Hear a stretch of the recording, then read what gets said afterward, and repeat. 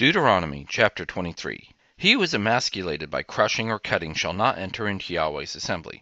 A person born of a forbidden union shall not enter into Yahweh's assembly, even to the 10th generation. Shall no one of his enter into Yahweh's assembly. An Ammonite or a Moabite shall not enter into Yahweh's assembly. Even to the 10th generation shall no one belonging to them enter into Yahweh's assembly forever. Because they didn't meet you with bread and with water on the way when you came out of Egypt, and because they hired against you Balaam the son of Beor from Pethor of Mesopotamia to curse you. Nevertheless, Yahweh your God wouldn't listen to Balaam, but Yahweh your God turned the curse into a blessing to you, because Yahweh your God loved you. You shall not seek their peace nor their prosperity all your days forever. You shall not abhor an Edomite, for he is your brother. You shall not abhor an Egyptian, because you lived as a foreigner in his land. The children of the 3rd generation who are born to them may enter into Yahweh's assembly.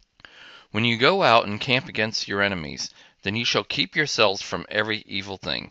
If there is among you any man who is not clean by reason of that which happens to him by night, then he shall go outside of the camp. He shall not come within the camp.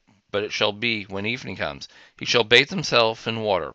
When the sun is down, he shall come within the camp. You shall have a place also outside of the camp, where you go to relieve yourself. You shall have a trowel among your weapons. It shall be, when you relieve yourself, you shall dig with it, and shall turn back and cover your excrement. For Yahweh your God walks in the middle of your camp, to deliver you, and to give up your enemies before you. Therefore your camp shall be holy, that he may not see an unclean thing in you, and turn away from you. You shall not deliver to his master a servant who has escaped from his master to you. He shall dwell with you, among you, in the place which he shall choose within one of your gates, where it pleases him best. You shall not oppress him. There shall be no prostitutes of the daughters of Israel, neither shall there be a sodomite of the sons of Israel. You shall not bring the hire of a prostitute or the wages of a male prostitute into the house of Yahweh your God for any vow, for both of these are an abomination to Yahweh your God.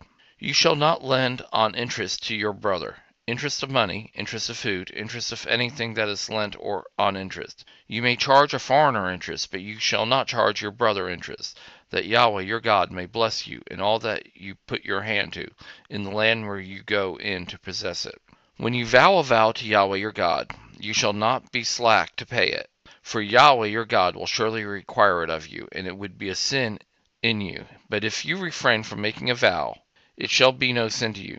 You shall observe and do that which has gone out of your lips.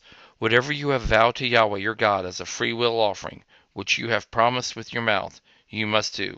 When you come into your neighbor's vineyard, then you may eat your fill of grapes at your own pleasure, but you shall not put any in your container.